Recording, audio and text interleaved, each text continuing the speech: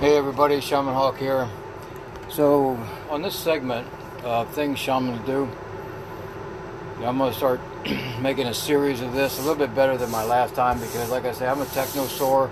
I was just learning this app, excuse me, when I did that first segment or first episode or however this is called. So I've deleted those other ones that I had up because they were just under a minute and I was just testing the system. But for the first part of this, I'm going to say about things shamans do. If I was to put it in a real simple form, and it sounds too simplistic when I kind of say it, but it's I really help people accept themselves. And people are like, oh, well, accept yourself, love yourself. People don't understand how complex that really is when you've been covered in social, religious, and all kinds of other programming, since the day you were born. And so many things. Like I was talking to a young lady yesterday, and the term chakra came up. And I'll hear the term chakras, mediums, meridians, and all these other things. But still, while they can be words of wisdom, of application, or a discipline that was formed many years ago, it's still part of programming. We automatically think of these body locations and chakras or meridians and whatever. It's like, well, wait a minute. Is that really you? Or is that some programming or information you picked up? And particularly for the people who want to be shamans, this is so important to just drop all the other programming, all these systems. Now, you can have some kind of foundations and things, but when it comes to being the unique shaman that's proficient, and there's the real key, it's really proficient, then you really have to dig deep into who you are as a unique human being. And this just doesn't happen. I mean, most people go through these courses and then get their certificate that they hang on their I love me wall in their room. It says that they passed shamanic things and now they're a shaman on paper. And it's usually just only on paper. And accepting the self is like a huge journey.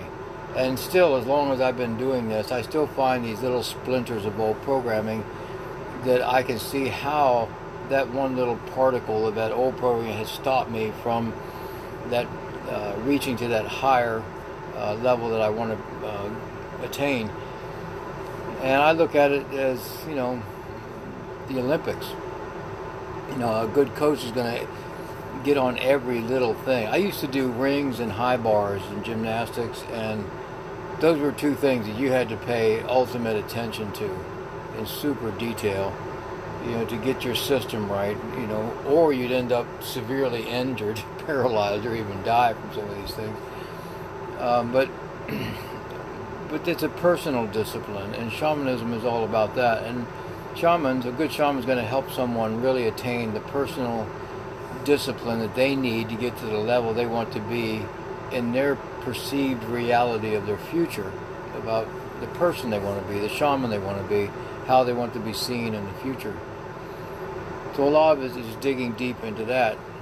Other things, shaman can help someone form a metaphysical center, spiritual retreat, and help them blend the parts between the spiritual and the physical business world.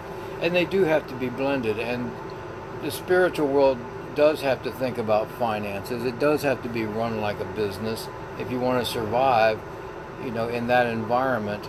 I've seen too many projects where people just fail because if it's meant to be, well, no, it's if you really want it to be.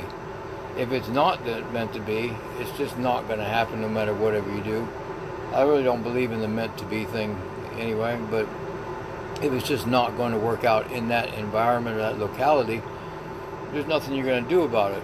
And it could be from a variety of reasons between the citizens, in that area, or economic environment or whatever. But like life, it has to be run like a business. And if some person is not going to do that, then their community retreat, it's bound to fail.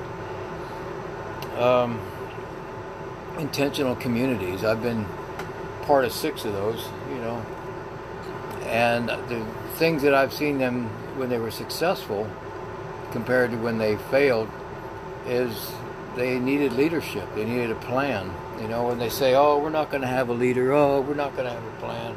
Oh, that's too rigid. They don't last long. The ones that are still operating, you know, they had a clear plan. They had leadership. They had consequence, you know, for things that were done wrong, just like the rest of society. And the reason that comes up is because it works. We do other services, you know, banishments, exorcisms, and there's a lot of things about those two subjects that are severely misunderstood that I'll get into in other videos, podcasts. You know, we help people really define the truth, because there's too many New Age cliches out there that people will just keep throwing out and avalanching down through the community, and the verbiage in these cliches or these little sayings that people like to throw out direct people down the wrong road.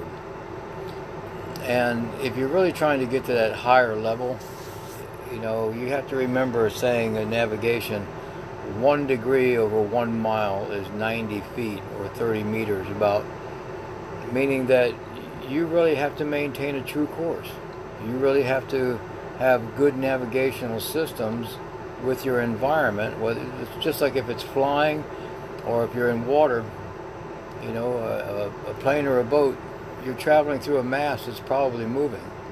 And the mass that the person travels through is, you know, it could be social economic winds and tides. It can be time in general. And yes, there is such a thing as time. You know, that's another New Age cliche where time's an illusion. You know, hold that person's head under water for a while and watch them run out of time. But you have to deal with these different elements, you know, so we help people navigate life in a way they can get to their destination of personal development in the fastest time and the least resources and the least consequences or disturbances in that. Because a lot of times when people make these big course changes, it can be rather disturbing to the people around them or their environment, you know, because sometimes people will make a big course change and the other people around are like, what's wrong with you? You changed, you know. Where in reality the person might be, no, this is who I really am, and I've just been camouflaging myself to get along with you guys. So there's so many things that shamans do that this is just way too long to list. But in the bottom line, we help people in life.